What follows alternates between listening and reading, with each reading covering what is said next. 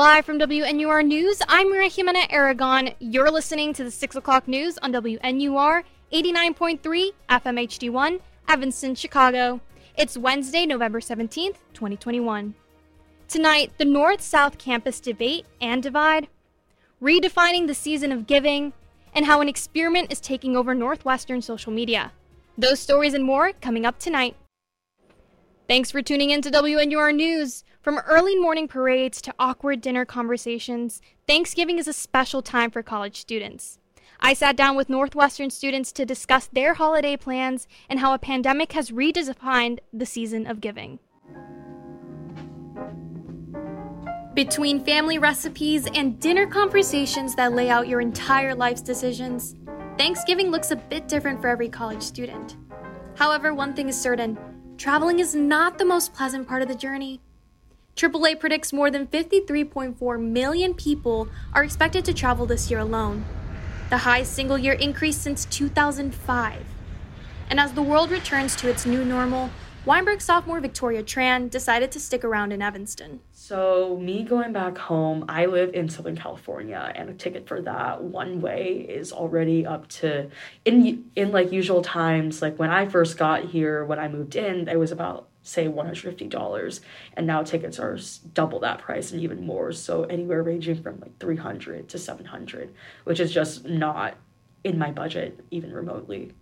Although the pandemic offered lower fares, demand, staff, and fuel shortages are ramping up, making it a costly return home, such as the case for Medill Jr. Helen Bradshaw. Yeah, I would say most years it's like $400 round trip, which is like very expensive as is. But because we can't leave until like after classes on Wednesday, or at least I can't, it's a really popular time for people going to visit their families, I think. And the tickets round trip are like $1,000. It's crazy. I've never had to buy a plane ticket that expensive before. So yeah, I definitely questioned, like, should I even go?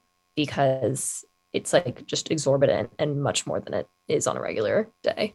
This year, airlines such as Southwest, Spirit, and American have all had operational meltdowns that forced them to delay and cancel thousands of flights. On top of all that, travelers should expect long TSA lines as workers face a November 22nd deadline for being fully vaccinated. However, flying isn't the only option.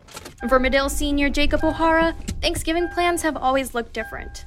This year, I'm not going home for Thanksgiving because, usually I don't go home for Thanksgiving because I'm from California and it's a very far flight for just like a couple of days. So I'm going to drive up to Sturgeon, Wisconsin, and I got an Airbnb with 3 of my friends, and we're just going to cook and hang out and relax. But planning is always the hard part. Don't get me started on the planning time. This thing, as anyone who tries to plan a trip with their friends will tell you, was a real mess to put together. We only finally locked down our Airbnb last night. We started planning this like probably a month and a half ago, but it was like, we don't know, we're going to try and find more people to come with us. Everyone wanted like different price points. Things started selling out. This was like our third option because Airbnbs just kept getting sold. With 58.9% of the United States population fully vaccinated, COVID precautions are still recommended. And for Weinberg sophomore Adrian Hoffer, the impact of a pandemic is still apparent. Seeing that the pandemic has affected us in the last year and now we're back to in-person classes, finally at Northwestern, how has Thanksgiving changed for you? Well, last year it was kind of like, it never felt like I was really having a full Thanksgiving because there was no transition from like school back to home. It was just all at home. So it just felt like kind of another dinner. But now it's like more special because you can like go home and, actually make it feel special and meaningful. But still, it's not the same as like meeting up with all of my family and like, discussing where I am. Because like, everybody like hates it when people ask like, what are you majoring in college? But you kind of miss it, you kind of miss it. Because of the pandemic, I've gotten to spend a lot more time with my family. I was there like for the whole summer in 2020 that I wouldn't have been there for otherwise. I was there for like a month and a half from Thanksgiving to Christmas. So I think it made it a little bit easier to just sort of do my own thing for Thanksgiving this year, considering that I'd seen them for so long and I'm about to go home and see them for like another month. Yeah, this will be the first time that I've seen my family all together in like, a year and a half, like a lot of people, which is really exciting, but also very nerve-wracking because obviously I'm in a position where I'm just around a lot of people every day, whether in classes or in my own home. I have like 6 roommates, so it's just a lot of people around me. And it makes me kind of nervous to like expose something to my family. My parents they both got their boosters because they're immunocompromised. So that's like something reassuring to me. But yeah, I'm really thankful to have this opportunity. And I think more thankful than I would be without, having had to spend this time away from my family. I can really grow to appreciate like how much they mean to me and how much I miss them when I'm not able to see them for a year and a half, 2 years. I used to think of Thanksgiving as like, oh, well, like it's just another holiday. And I think a lot of other people see it as this intermediary holiday between Halloween and Christmas, which are so major in comparison. But I think reflecting on how fall quarter has been, it's a very stressful time for everyone. And because this is my first like real in-person fall quarter and not just through a Zoom screen, I feel that it hits 10 times more because it's just a lot to take in, especially like, even though I'm a sophomore, this is still my first quarter completely in person. And in a way, somehow that makes me miss my family even more. It's definitely given me more of a reason to be thankful, even though that sounds cheesy, but it definitely has given me a reason to be more thankful now.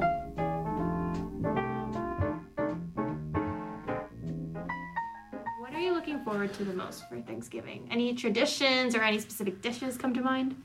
Well, I'm not a big fan of turkey. Maybe the dark meat's okay, but no offense to my parents, they can't really cook very well. They're not very good at cooking, so DoorDash. DoorDash? I'm stoked to cook my own Thanksgiving dinner. That was a big selling point for me because, the other times I've just gone to friends' houses.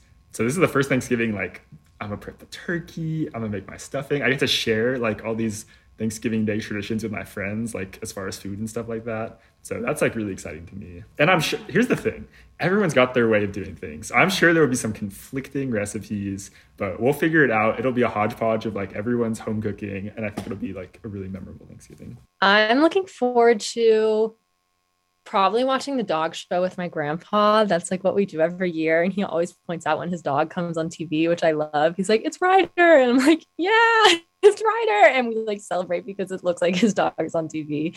Also really looking forward to my mom's sweet potatoes. She does a great job with that. They're so good. And yeah, I think just those like small moments I'm really excited to have again. I'm Maria Jimena Aragon for WNUR News.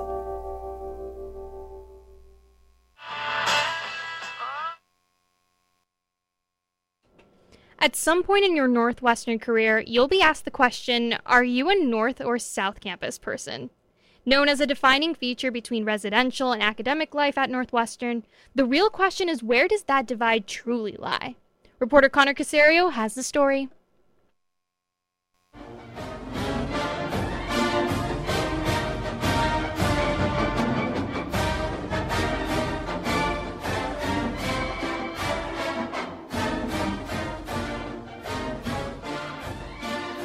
The divide between North Campus and South Campus is often considered as integral a part of Northwestern, as Go You Northwestern, which we just heard, or Willie the Wildcat. I remember seeing this in the physics guide when I was looking at schools.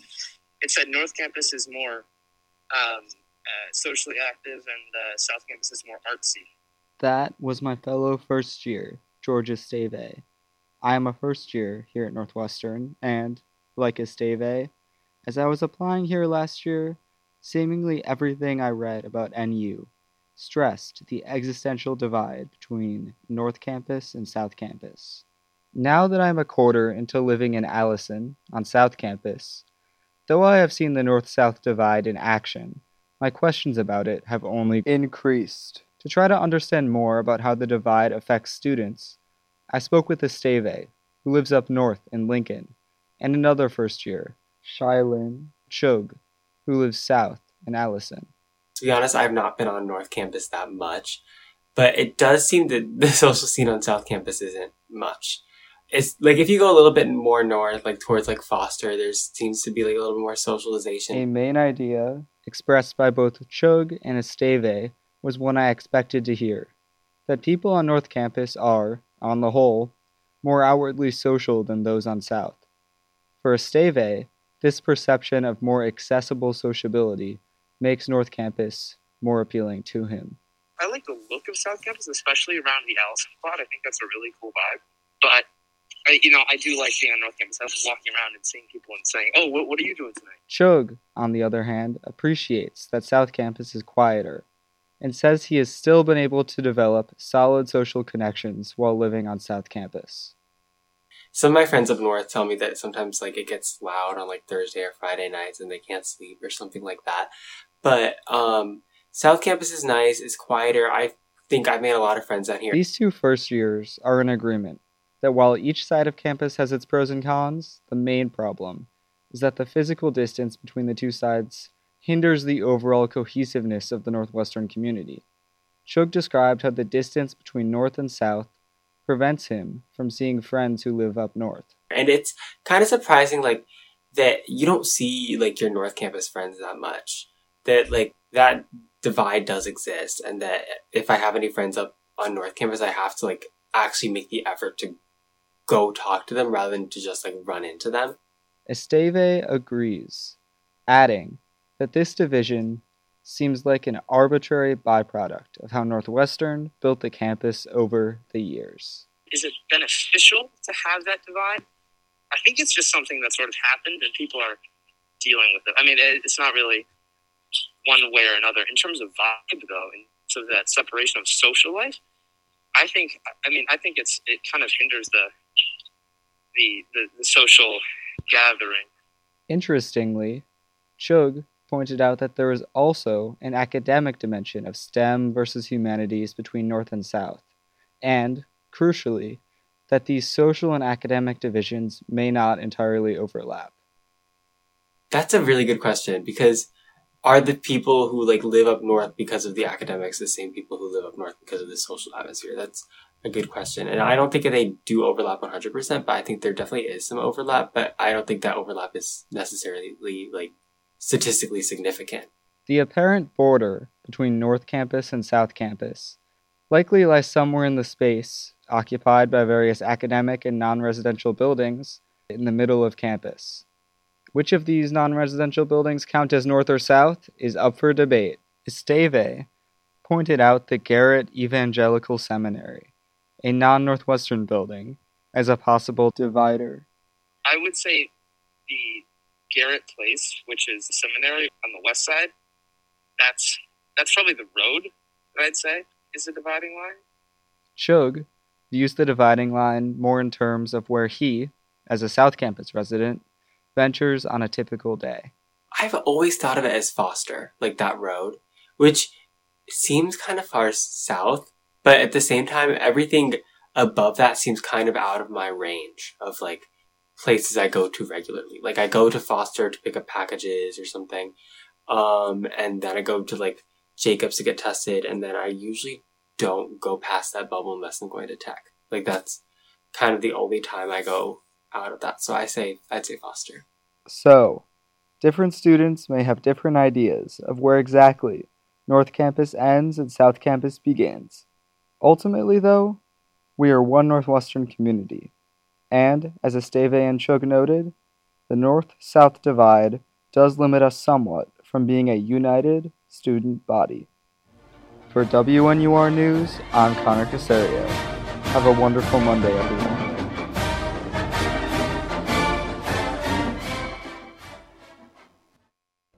Finding a match on campus is tough, so why not let a questionnaire do the work for you? What started out as an undergrad assignment at Stanford now has over 4,000 Northwestern students waiting for an email tonight.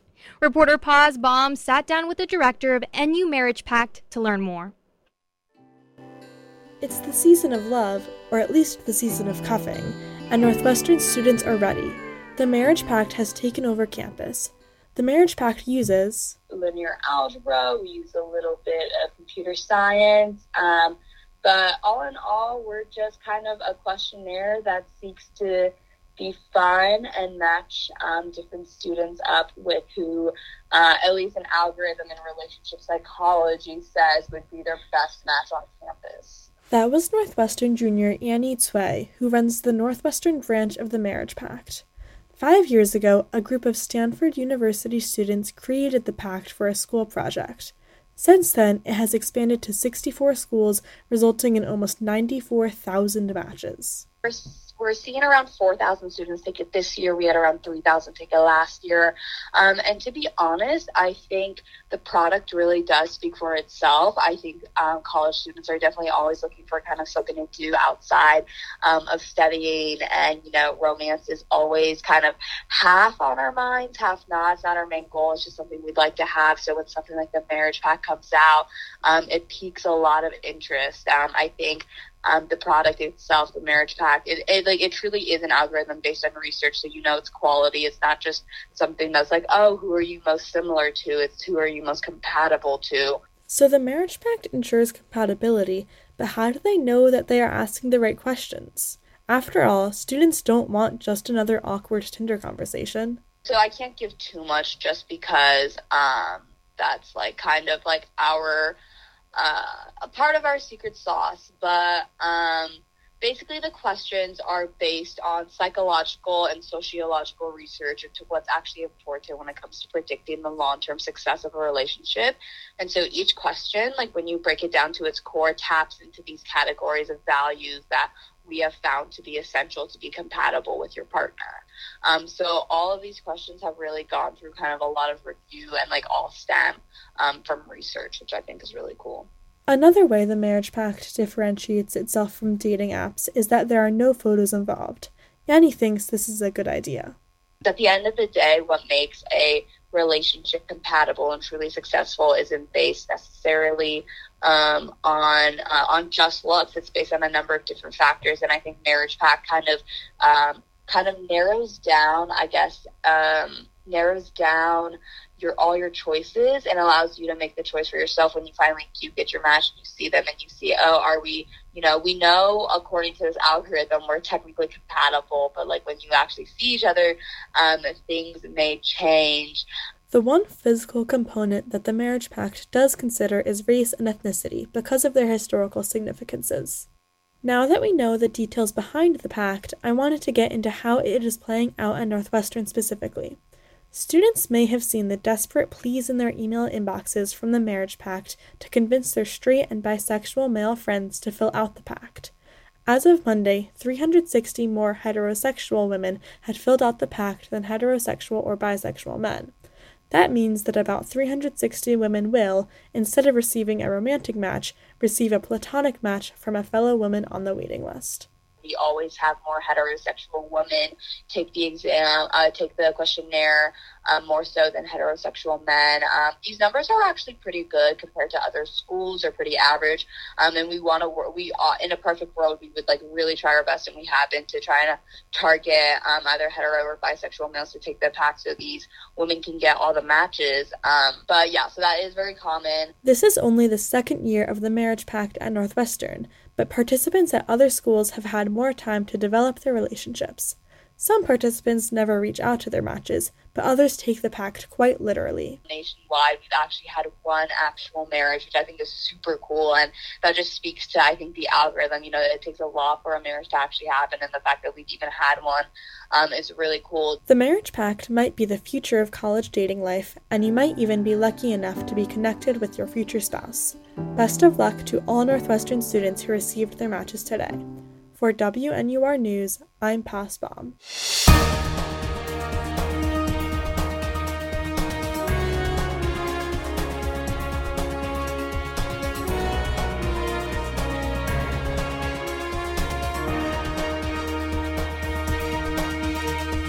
That's all for WNUR News at 6 p.m. For more news updates and reports, follow us on Twitter at WNUR News.